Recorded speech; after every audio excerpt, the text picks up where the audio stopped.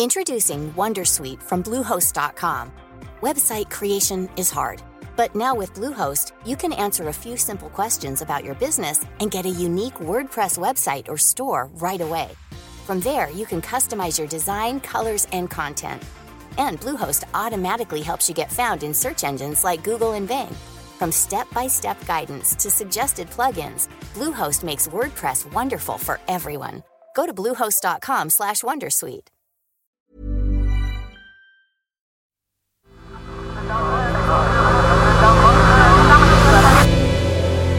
The Sensemaker. Hello, I'm Claudia, and this is The Sensemaker. One story every day to make sense of the world. Today, the battleground for Scottish independence is back. I'm absolutely delighted to confirm that the Scottish Government has reached a proposed cooperation agreement with the Scottish Greens. Working together. In May, there are two parties who campaigned to hold a second vote on independence when a majority of seats in the Scottish parliamentary elections. The Nationalist Party, or SNP, has now been dominant for 14 years. Nicola Sturgeon, the party's leader, has been in charge for half of that time. She's the key figure in Scottish politics. Addressing the recent SNP party conference, Nicola Sturgeon set out her stall on holding a referendum on independence. In the course of next year, I will initiate the process necessary to enable a referendum before the end of 2023. And just as important... She announced that planning for a second vote on Scottish independence would start next year, 8 years on from the last one. The people of Scotland have spoken, and it is a clear result. They have kept our country of four nations together. And like millions of other people... But that was then. This time round, it's by no means clear when and if a referendum will go ahead. Nicola Sturgeon wants to hold one before the end of 2023. The UK government insists its approval is needed and has said it won't agree to any requests before the next general election. That could be as far off as May 2024. So a constitutional standoff between the Scottish and UK governments is in the offing. There is simply no democratic justification whatsoever for Boris Johnson or indeed for anyone else seeking to block the right of the people of Scotland to choose our own future. And let me be very clear. There's plenty of fighting talk from the Nationalists, but here's the thing. Support for independence has fallen since last year. So have the Nationalists missed their moment? And has Nicola Sturgeon, one of the UK's most able politicians, got her timing wrong? Let's take a moment to look at the opinion polls, because last week, market research company Ipsos Mori put the pro-independence camp 10 points ahead of the camp which wants to preserve the union. It's the first shift in favour of the Nationalists since the Scottish parliamentary elections in May. So, good news for Nicola Sturgeon. But it could just be an outlier, because YouGov's recent poll had support for independence trailing at 47%. And if we look back to 2015, senior SNP sources said that they had a test for the polls. Support for independence must be at the 60% mark for more than a year before a second referendum is called. Nicola Sturgeon is still short of achieving that. And then there's the return of COVID. As we confirmed earlier today, that enhanced surveillance has identified 6 cases of the Omicron variant in Scotland so far. 4 of these are in Lanarkshire. Holding a referendum during a pandemic is unthinkable. Nicola Sturgeon had hoped its impact would have receded, so that by early spring next year she would be in a position to make a concrete decision on the timing of a referendum.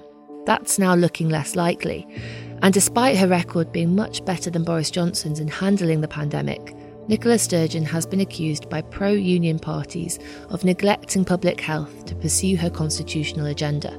Independence is not a distraction from the task of post-COVID reconstruction. It is essential to getting that right. Of course, But polls and COVID aside, what about the rumours that Nicola Sturgeon is ready to step down? If true, that would undermine the Nationalist campaign. Introducing Wondersuite from Bluehost.com. Website creation is hard, but now with Bluehost, you can answer a few simple questions about your business and get a unique WordPress website or store right away. From there, you can customize your design, colors, and content. And Bluehost automatically helps you get found in search engines like Google and Bing. From step-by-step guidance to suggested plugins, Bluehost makes WordPress wonderful for everyone. Go to bluehost.com/wondersuite. In May, Nicola Sturgeon was elected for a 5-year term as Scotland's First Minister.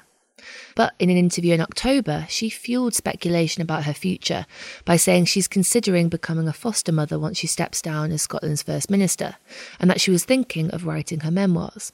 Rival parties jumped on this. Douglas Ross, the Tory leader in Scotland, thinks Nicola Sturgeon will quit before the next Holyrood election in 2026, suggesting she just looks a bit fed up at times. It's almost as if my opponents have concluded they can't beat me or remove me from office themselves. But Nicola Sturgeon quickly quashed any speculation that she was on her way out. So they're kind of crossing their fingers and hoping that I'll remove myself from office. But they're going to be really disappointed because I'm going to be round a lot longer. There's no doubt that Nicola Sturgeon is a driving force behind Scotland's independence campaign. Many nationalists will want to see her stay at the helm until a second referendum is locked in. But she has her enemies too. The SNP are still divided over which path to take to achieve independence. Boris Johnson, as Prime Minister of the UK, has said he won't support another referendum, but Nicola Sturgeon has dared him to stop her. Tough talking. But under current arrangements, the Scottish Parliament can't proceed with a meaningful referendum without the express approval of the UK Parliament. Expect to hear more, a lot more, about Scottish independence. Until then, happy campaigning. We have independence to win. Let's get on and do that. There's a huge amount at stake for Nicola Sturgeon, Boris Johnson, and for all of us. Thanks for listening to The Sensemaker. If you enjoyed today's episode, why not share it with a friend? Today's story was written and produced by Imi Harper.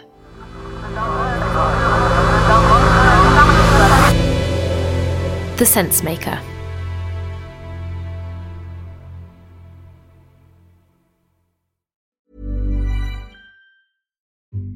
What comes to mind when you think of Amber Heard? A liar? A survivor? A narcissist? The trial of Depp v. Heard was a global phenomenon, but I want to know, was it a fair fight?